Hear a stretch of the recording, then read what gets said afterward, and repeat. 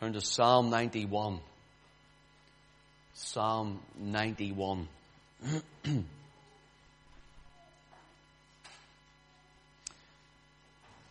He that dwelleth in the secret place of the Most High shall abide under the shadow of the Almighty. I will say of the Lord, He is my refuge and my fortress, my God. In Him will I trust. Surely He shall deliver thee from the snare of the fowler and from the noisome pestilence. He shall cover thee with His feathers, and under His wings shalt thou trust.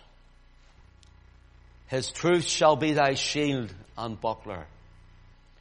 Thou shalt not be afraid for the terror by night, nor for the arrow that flieth by day, nor for the pestilence that walketh in darkness, nor for the destruction that wasteth at noonday. 1,000 shall fall at thy side, and 10,000 at thy right hand, but it shall not come nigh thee. Only with thine eyes shalt thou behold, and see the reward of the wicked, because thou hast made the Lord, which is my refuge, even the Most High thy habitation. There shall no evil befall thee, neither shall any plague come nigh thy dwelling. For He shall give His angels charge over thee, to keep thee in all thy ways. They shall bear thee up in their hands, lest thou dash thy foot against a stone.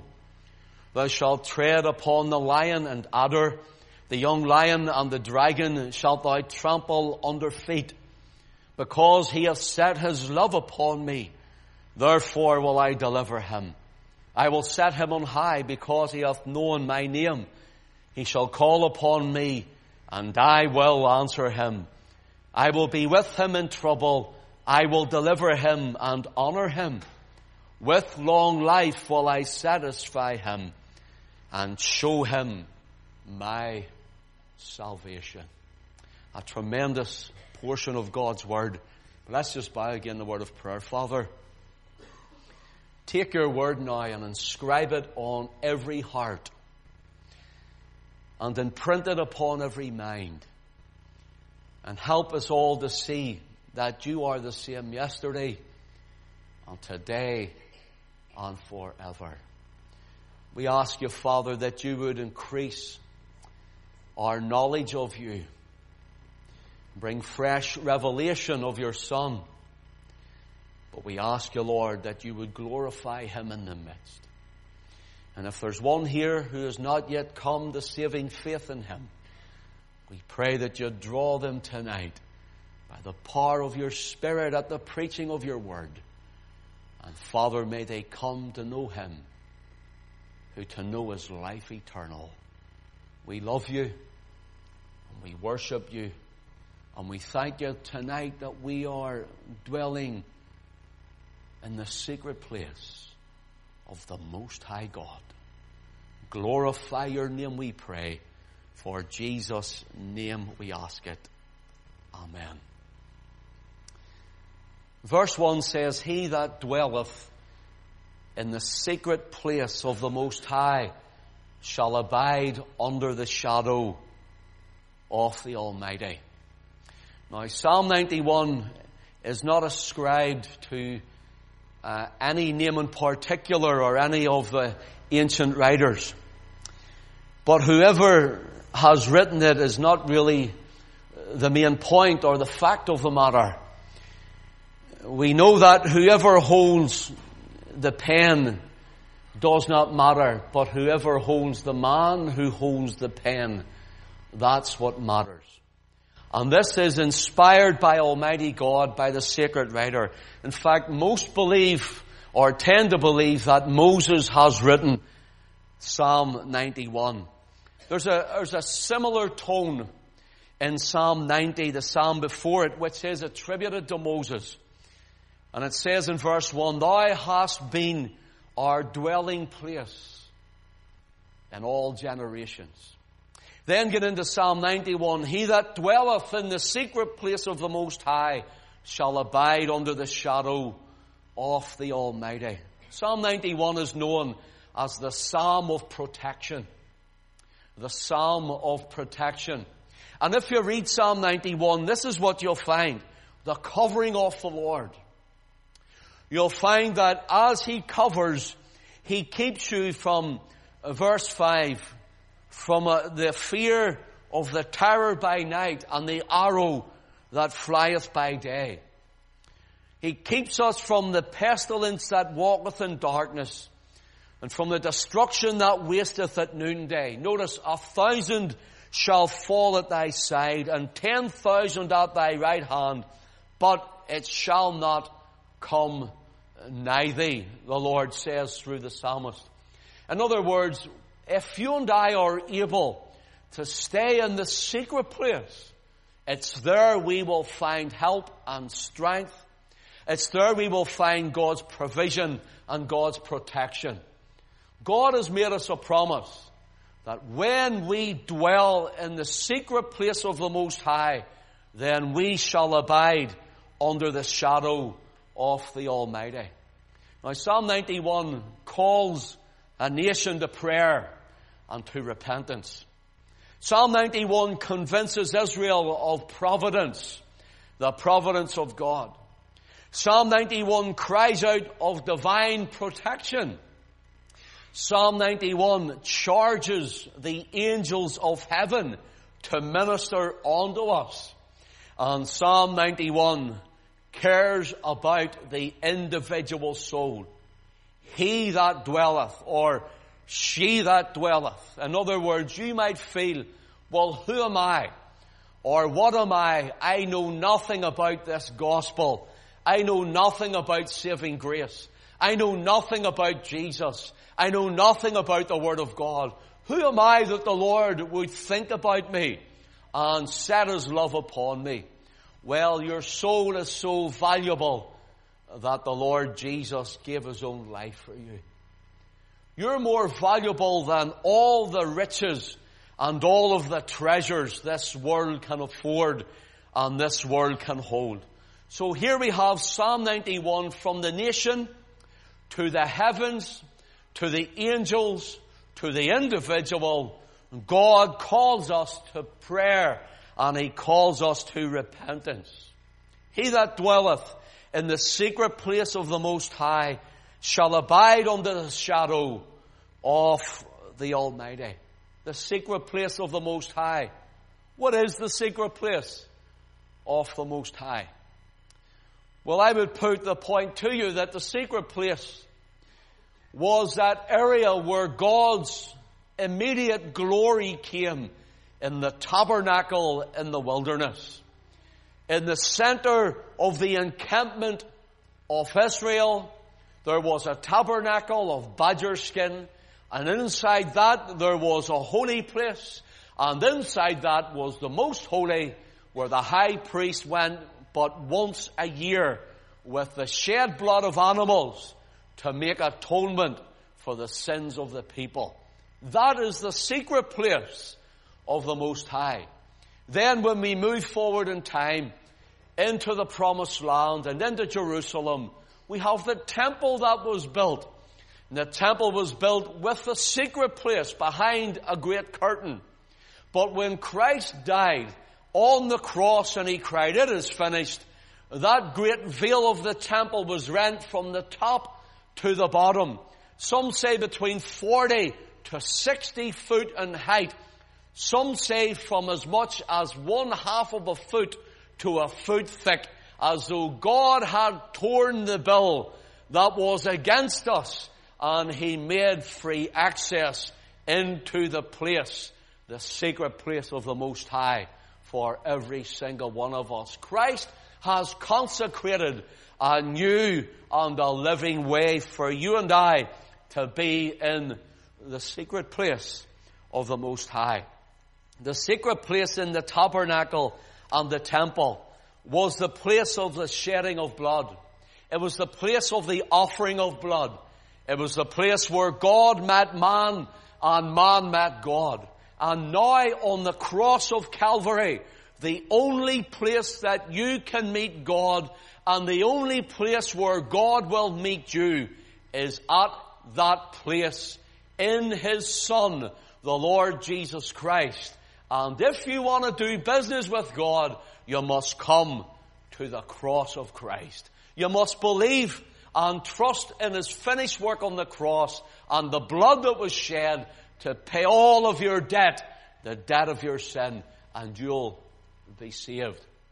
The Lord Jesus Himself said of a person, a believer, going to pray, if you go home and you close your door of your bedroom, or if it's an office door or a living room door and you're on your own, the Lord Jesus said in Matthew 6:6, but thou, when thou prayest, enter into thy closet, and when thou hast shut thy door, pray to thy Father, listen, which is in secret. And thy Father which seeth thee in secret shall reward thee openly.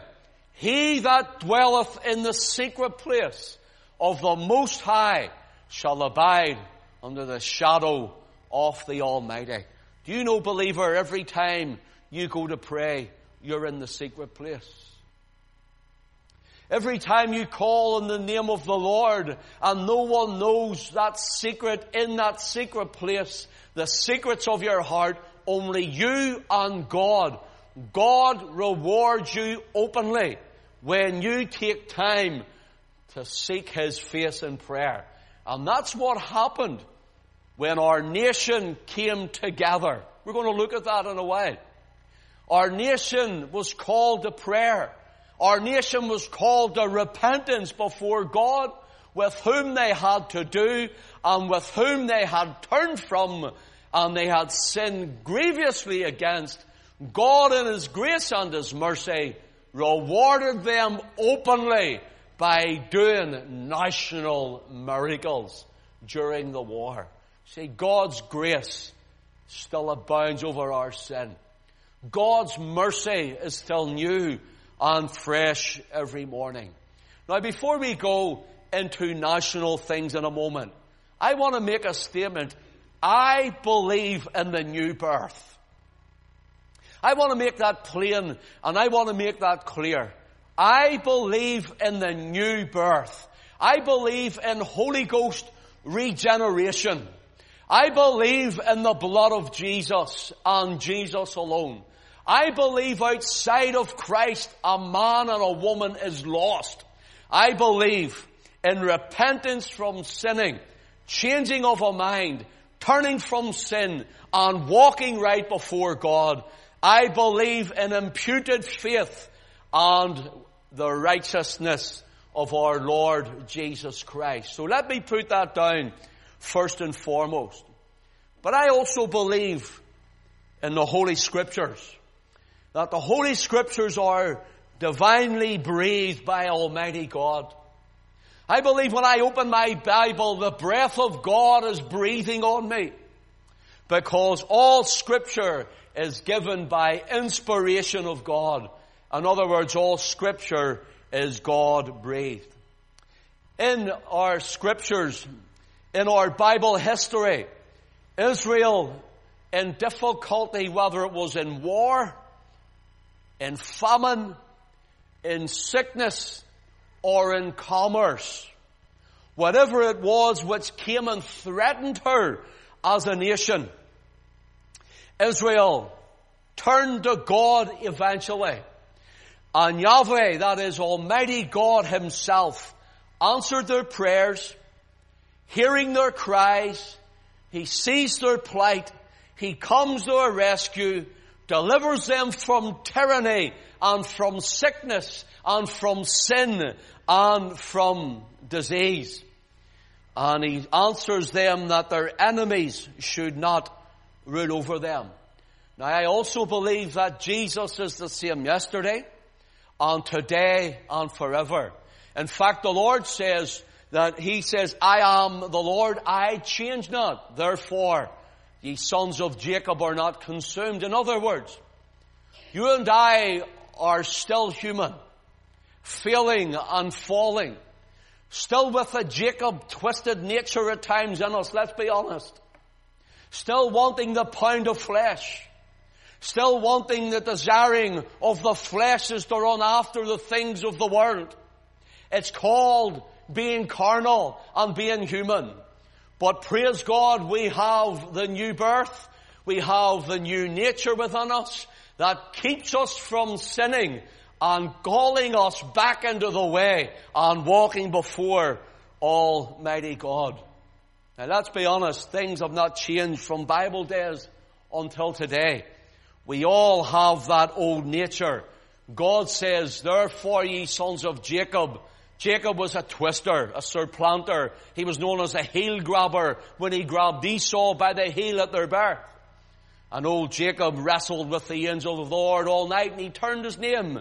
The Lord changed his name to Israel, meaning prince or ruler with God. Here we have the Lord saying, I am the Lord. I am Yahweh. I am the Lord. I change not. And you change. And the only reason you're not consumed tonight. Come on, believer, think about it. The only reason you're not consumed tonight. Unsaved person, the only reason you're not consumed tonight. The only reason God hasn't taken your breath from your body and let you be lost to go to the road of perdition, the road to the lake of fire. The only reason, believer, you and I are going on with God tonight is because of the matchless grace of God in our lives and nothing else. He says, because of who I am, that is why you're not consumed. Psalm 91 speaks of the secret place of the Most High, and the shadow of the Almighty. The word shadow here needs looked at before we go any further, for this is important. Shadow, we know what a shadow is. If I stand with the sun behind me, the shadow casts in front of me. You see, my shadow, it might be longer, it might be taller, it might be thinner or whatever, but nevertheless a shadow casts. But a shadow in the Hebrew language can be different. And in our English language, when we think about it, is different also. The shadow of the Almighty, the word shadow is the word seal. Seal. And it means a shadow of protection. A shadow of protection. A shadow of covering. The word here for shadow also is the word shade. For example, in Psalm 121 it says, the Lord is thy keeper. The Lord is thy shade, thy seal. The Lord is thy shadow of protection. Gives the idea of something or someone who stands between you and danger. Something or someone who takes the punishment that you go free. Something that takes the blast and the brunt. Something that comes up the right hand side. It is the Lord Himself. And He covers you in a time of judgment. And He covers you at a time before His throne.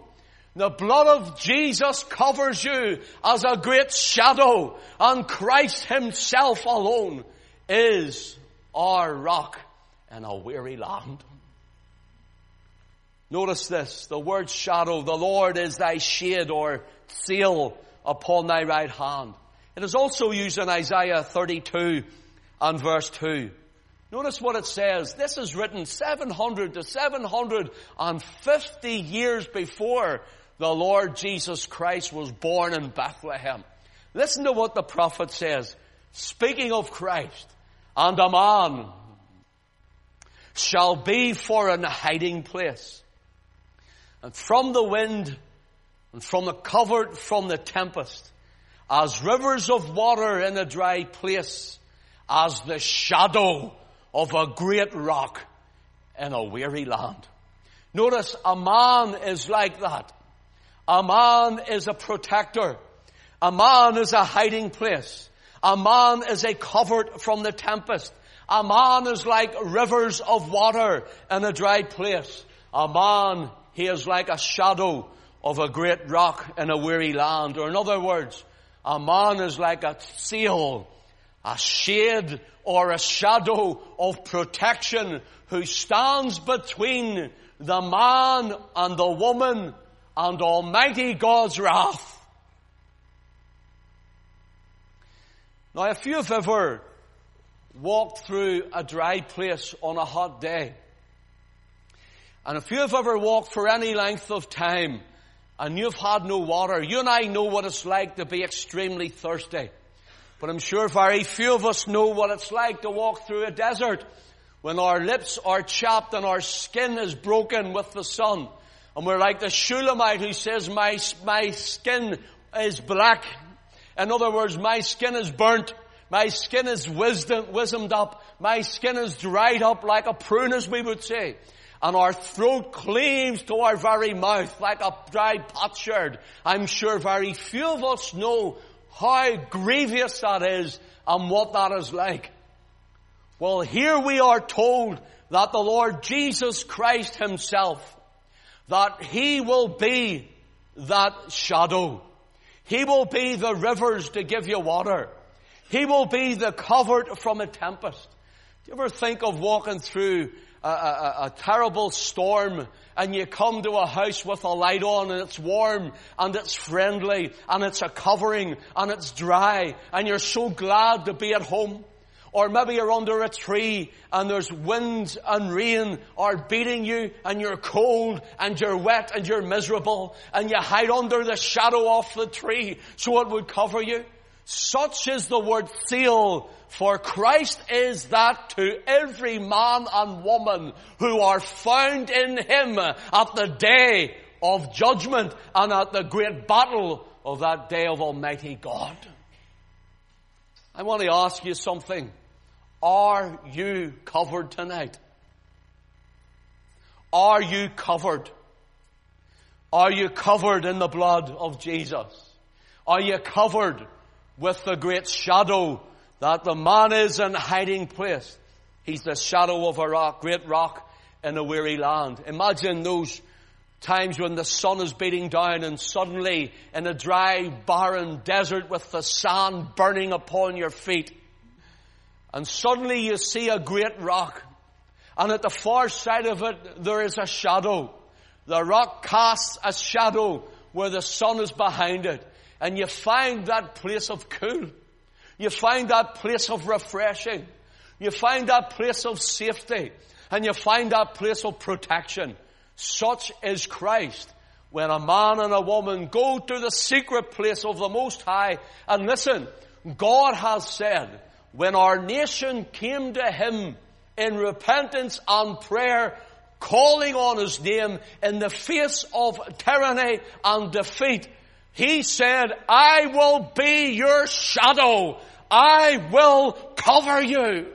And that's what happened to Great Britain on many times during the history of our people. Let me just run through this, for time is going on. Let me give you a contrast to the shadow, just one before we move any further. Psalm 23 and verse 4. Yea, though I walk through the valley of the shadow of death, I will fear no evil, for thou art with me. Thy rod and thy staff, they comfort me. The word shadow is not the word seal, meaning a shadow of protection. It's the word seal mave, and it means a shadow which distresses, a shadow which brings extreme danger, a shadow which brings fear and anxiety, a shadow which looms over you for the worse, a shadow which looms over you in darkness. In other words, when you and I face that place of death and destruction, you and I will face the last enemy that is to be destroyed, which is death. And you and I will pass through that veil and walk that valley. But it's whether you're under the shadow of distress and doom and fear and anxiety and destruction without Christ, or whether he is your shadow, taking you by the hand and protecting you as you walk through the veil. Which is it for you? Which is it for you? If it was you tonight, Would you be under the shadow of death, which all men should fear? Or would you be under the shadow of the Most High? Now we know and we're aware that many times in Scripture God stepped into the picture in Israel's history and changed the circumstance and solved the equation to defend and to deliver His people. And solved the equation not only to defend and to deliver, but even right through into the New Testament. The Lord Jesus stands in Matthew 23, verses 37 and 38, crying to a remnant of Jews, or Judah as they're known. And He cries unto them, O Jerusalem, Jerusalem, thou that killest the prophets and stonest them which are sent unto thee. How often would I have gathered, even to gather as a hen gathereth her chickens under her wings, and ye would not? Behold, your house is left unto you desolate. Notice what He says. How often would I have gathered you together, even as a hen gathers her chickens under her wings, and you would not? You wouldn't come. You wouldn't trust. You wouldn't believe. Is that you I'm speaking to tonight? How often have you heard the word? How often has Christ stretched forth His hand to you? How often have you heard of the glorious gospel of saving grace? How often has someone said you must be born again? How often have you heard of the blood of Jesus and Jesus only, and ye would not? Listen to what He says. Behold, your house is left unto you desolate. The temple, He means that which had the secret place of the Most High. That place was destroyed in AD 70 by Titus, the Roman prince. And he sacked the whole of Jerusalem, pulled the very temple stones down brick by brick, fulfilling the prophecy of the Lord Jesus Christ whenever He said, one stone shall not be left upon another. And do you see, when you see the Jews against the Wailing Wall, I have something to tell you. That's not the temple wall. That's just a retaining wall. Or else Christ got it wrong. But I believe Jesus got it right. Here we have the Lord saying, I would gather you, even as a hen gathereth her chickens under her wings. What does Psalm 91 and verse 4 say? He shall cover thee with His feathers, and under His wings shalt thou trust. Think of the plagues in Egypt. Israel were in Goshen in Egypt. Think of the protecting hand of the Lord upon them. Think of when thick darkness covered the land of Egypt, and a man could not see, as we would say, his finger in front of his own face. And you could feel the darkness. You could sense that darkness. It was in heavy darkness. And we're told that Israel had light in their dwelling. Think of them coming up to the Red Sea and crossing over in dry land with the enemy behind them and sea before them. Think of God's great deliverance in battle even, when Aaron and Hur held up the hands of Moses and his staff in his hands, and God came and blessed Israel and gave them victory over the Amalekites. Or think of 2 Kings chapter 6. Syria are at war with the house of Israel. Now you're well schooled by now, those of you who are coming here for any amount of time. The house of Israel is the northern kingdom of Israel, or the 10 tribes of Israel. And Syria came against them. And Elisha was there, Elisha the prophet, and his servant was there, and all the host of the Syrian army was coming against the house of Israel. They had no hope. There would be slaughter all over the place. Israel were doomed. The house of Israel were finished. And the old prophet Elisha, he prays in 2 Kings chapter 6 verse 17. It says, and Elisha prayed and said, Lord, I pray thee, open his eyes that he may see. And the Lord opened the eyes of the young man, and he saw, and behold, the mountain was full of horses and chariots of fire round about Elisha. Think about it. Just looking like you look and I look with 20/20 vision. And what the young man didn't know, but what Elisha knew, was that the army of the Lord of hosts was in the camp of Israel. The army of the Lord's host was encamping around His people. The army of the Lord's host is here tonight too. He's here tonight too. In fact, this happened at a city called Dothan. Dothan means two cisterns. So here's the thing for you tonight. Either you can stay in unbelief or you can believe. You can stay in fear or you can step out in faith. Either you can believe this glorious message or you can turn away from it. Here's two cisterns for you to drink of tonight. Believe it or not, as we're speaking, as we're listening, as God is moving, do you know there's an invisible world in this house? There's an invisible power speaking to your heart. There's an invisible angelic realm who are looking over the battlements of heaven, who are beholding the face of God's children, and they are interceding before God for ministry, not like Christ now, for ministry. And God sends forth His angels to minister on to His people. Do you know tonight that heaven's here? Lord, open our eyes. Open our eyes and let us see the glories of God. Let us see the angelic realm. Christ intercedes as our great high priest, but they come to pray, Father, let us minister to your people. He sends His angels forth to minister unto His people. 2 Kings 19, Hezekiah, king of Judah, that's the southern kingdom, spreads letters before the Lord because Jerusalem is going to be invaded from Sennacherib, the king of Assyria, who eventually carries away, first of all, the northern kingdom and around 46 fenced or fortified cities of Judah. Now he comes to Jerusalem. Jerusalem has no chance. What happens? They go to the place of repentance and praise and prayer, and they get the letters that were sent of their conditional surrender, and he lays it before Almighty God. He says, Father, read this, and will you answer? And by the time he had woke up, and by the time he had looked over the battlements, Almighty God had already smote the enemy. God calls us into that place. One more example for you before we go into the history of this.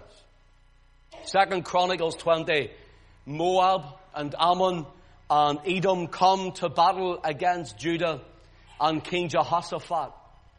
And Jehoshaphat, we're told, verse 3, feared and set himself to seek the Lord and proclaimed the fast throughout all Judah. Verse 6, and said, O Lord, God of our fathers, art not thou God in heaven, and rulest not thou over all the kingdoms of the heathen?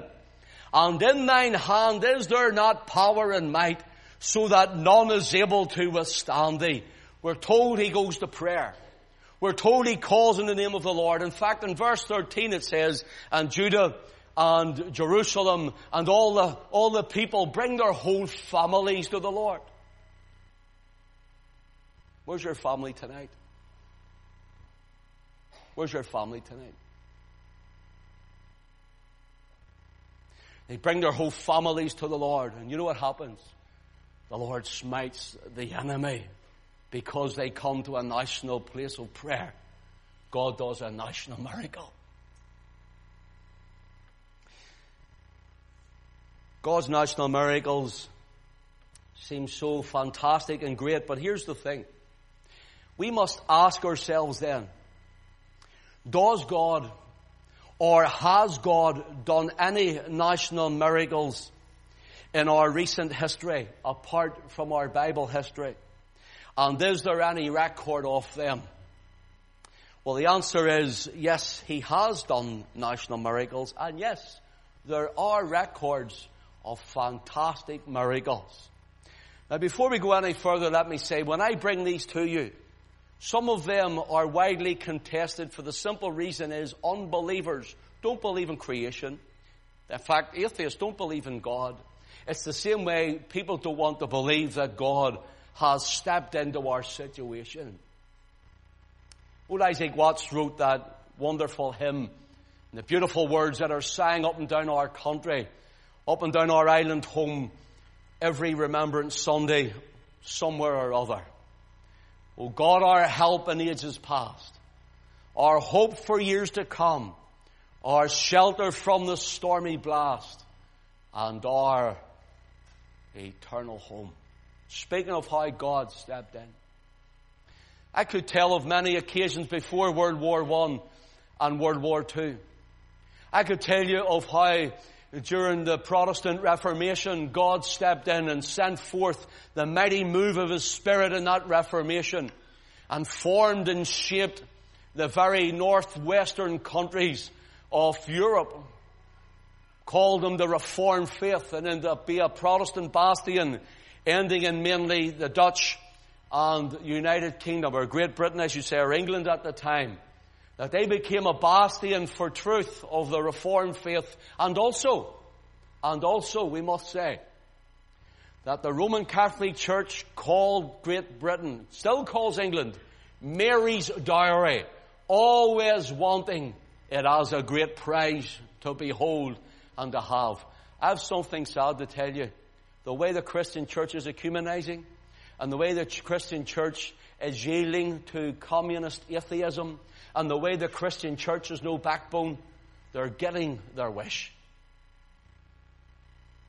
They're moving into Europe, and you watch, the Roman church will come out of Europe, and stronger and stronger and stronger, until it envelops the United Kingdom. Come ye out of her, my people.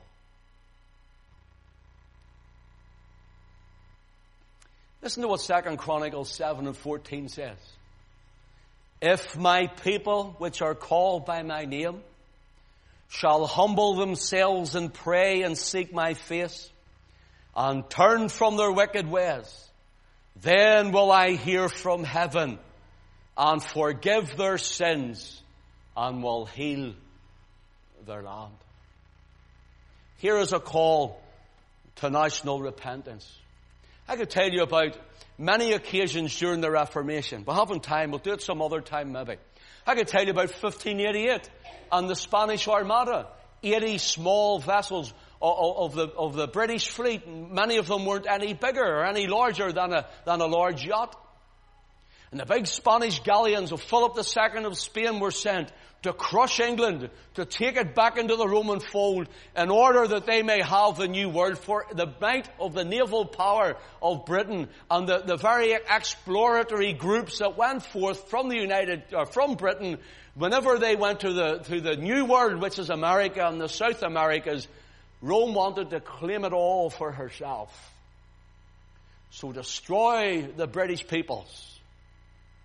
And there was a medal struck up by Philip II of Spain that says, the world is not enough. They sent the Armada of 1588, 189 naval vessels, giant galleons coming, full of thousands of men to overrun this little island home of ours. And a godly queen, Queen Elizabeth II, stands and prays and addresses her troops for courage, trusts in God and reads the Bible. And as she prays over the coast, God sends a big wind in. He sends a wind in and it scatters the Armada fleet. And they did not land on the shores of England. Oh, that's only a wind. Strange, it just happened when they gathered together to pray. And there was no sign of wind. There was a medal struck up, a church on a rock at one side, and the others. And there's a silver and a gold medal, and there's another medal. And it says, Jehovah across the top.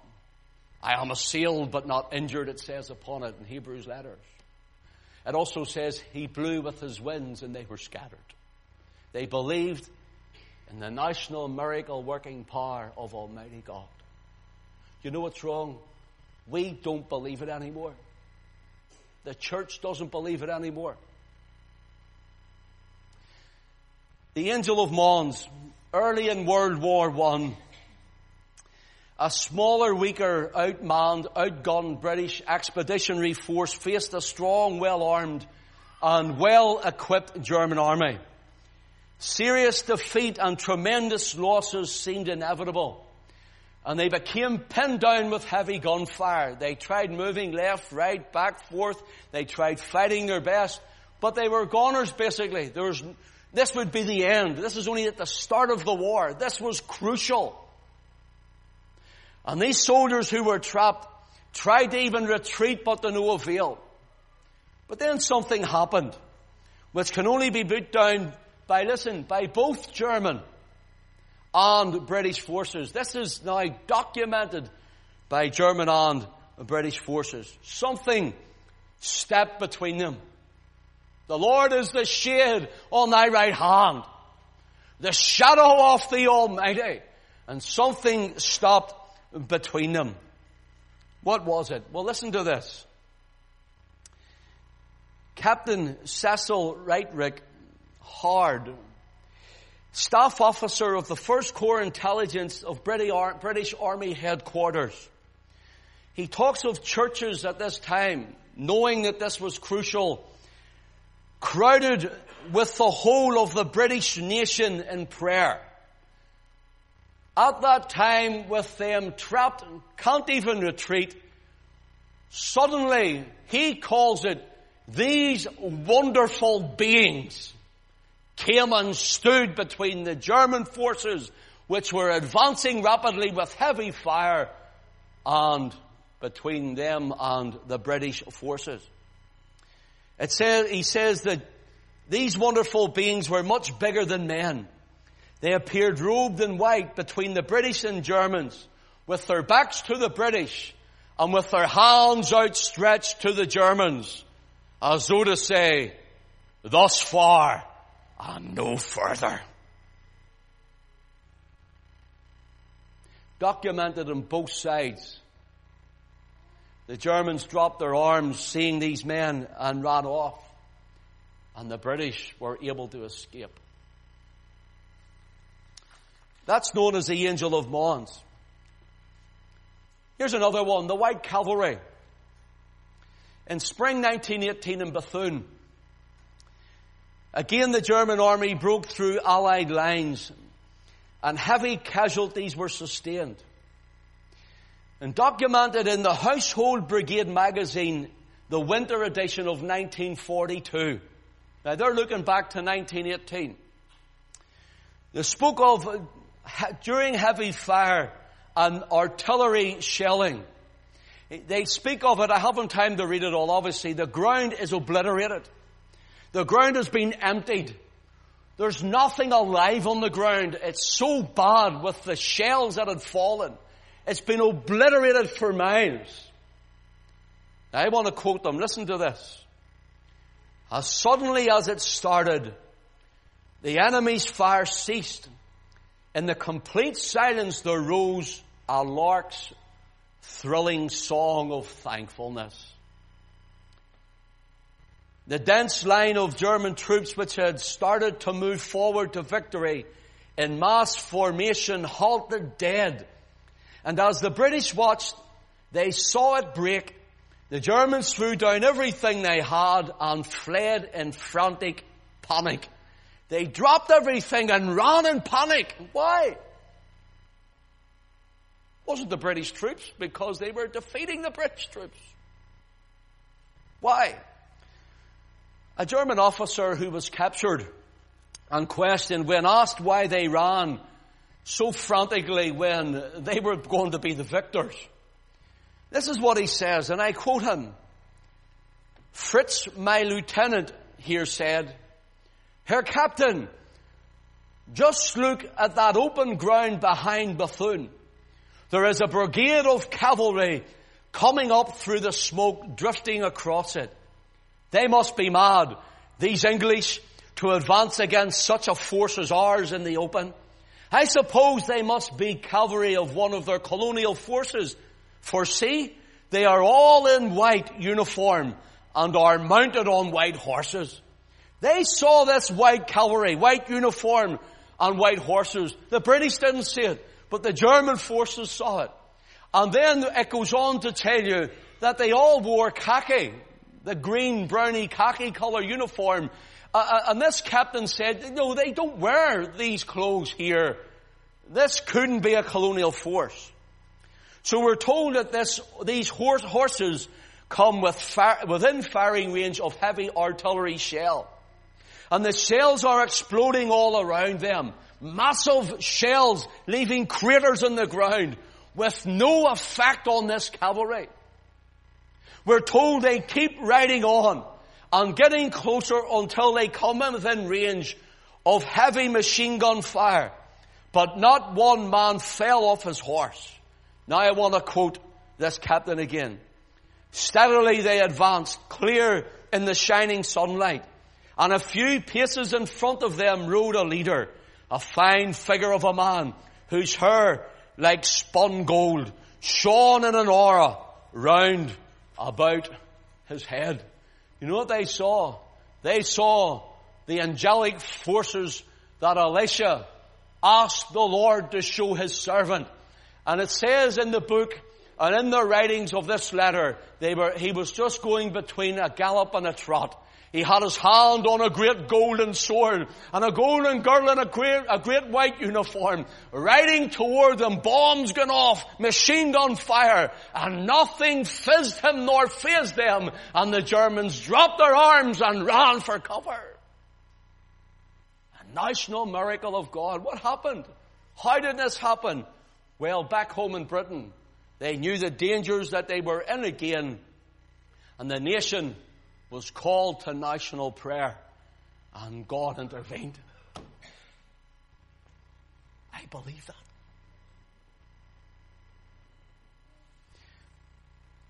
Are you all right for another one or two? Time's flowing.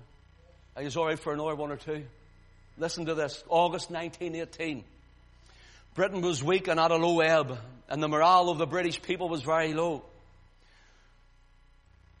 August the 4th, 1918, the 4th anniversary of Britain's declaration of war on Germany. Special services of intercession. Notice special services of intercession and thanksgiving were held all over the country, led by King George V. Both houses of Parliament also came to St. Margaret's at Westminster. And this led to the most miraculous results. From they started interceding and prayer, the very Western Front, the whole line, was impregnable. Nothing was happening. Heavy casualty losses. The country was at a low ebb and very weak. The country was so weak it didn't think it would last any longer if there was one more offensive push.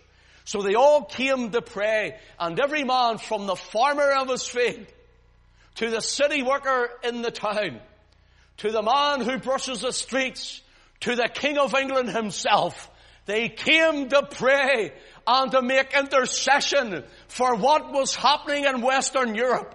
And listen to what happened. Within 3 months, the war was over. The German lines started to break as soon as they started to pray and intercede. And armistice was called on the 11th of the 11th, 1918. On the orders of Sir Douglas Haig, the Allies were to advance. And the weather suddenly changed, we're told, in their last offense. They were finding it struggling. People were praying, and they were doing what they could. Sir Douglas Haig ordered a last pincer movement, a great advance in. And he says that there was a mist came down, and they decided to move in the midst. But the Germans, they said, a heavy fog came that they couldn't even see them. The British soldiers could see just like through a mist, but the Germans could see nothing. God had stepped in because a prayer was meant to be made. Does that not encourage you to want to go pray? Does that not encourage you to say, Lord, if you can do it on that scale, you can meet my need. You can answer my prayers. Here's another one. The Commonwealth Day of Prayer, May 26, 1940. At the request of King George VI, the National Day of Prayer was held, and he called the people to commit their cause to God. 335,000 men were on the very shores of France, unable to escape, sitting ducks, as we would say. There was going to be a great slaughter. The great might of Nazi Germany were coming toward, through France and coming toward them. They were trapped and hemmed in. The Luftwaffe was ready to take off, to bomb them, just to obliterate them. 335,000 men. King George VI, he called for a national day of prayer to seek God on their behalf. And there's pictures, you can look it up online, go and research it yourself. The streets are lined with people going to pray, to seek the face of Almighty God. And God Himself intervened.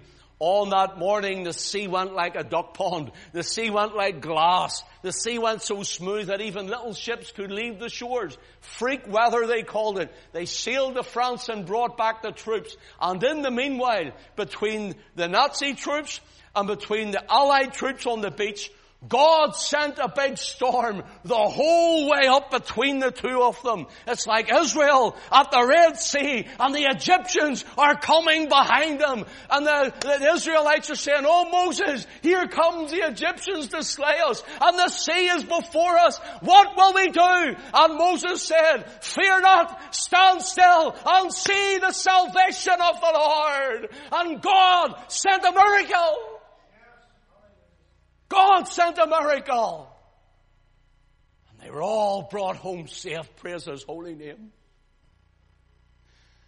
Praise His holy name. The Luftwaffe couldn't take off. The storm was raging on their side so high. It's like Israel, and the cloud came down between the Egyptians and Israel.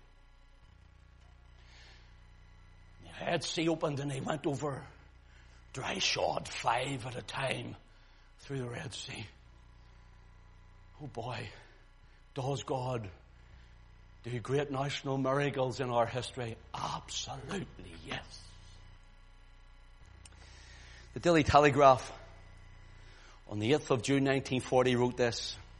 They said that the prayers of the nation were answered, that the God of hosts Himself supported the valiant men of the British Expeditionary Forces. In June the 6th, 1946, His Majesty again called the nation to prayer.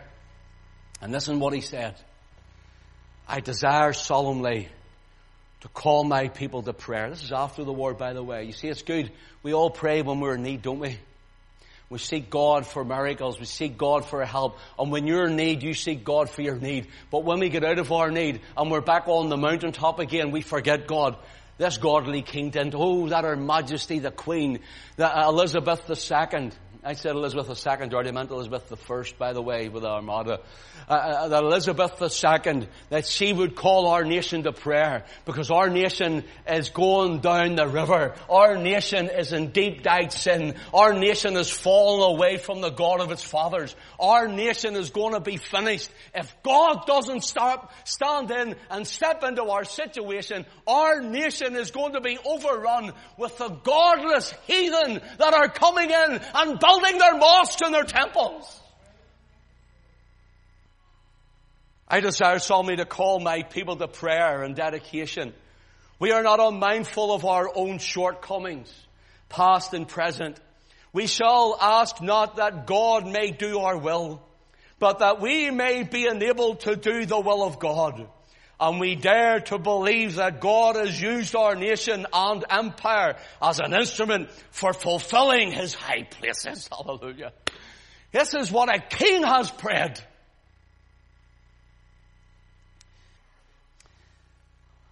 F.L. Rawlinson, he's quite a noted engineer.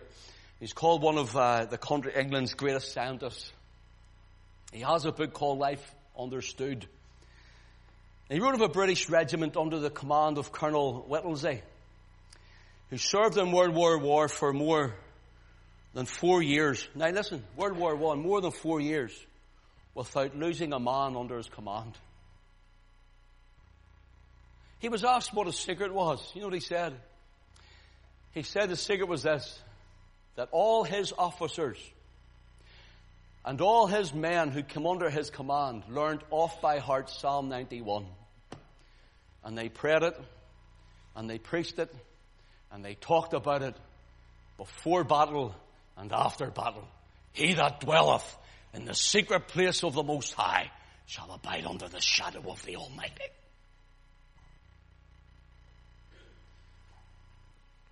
Thank you for your attention.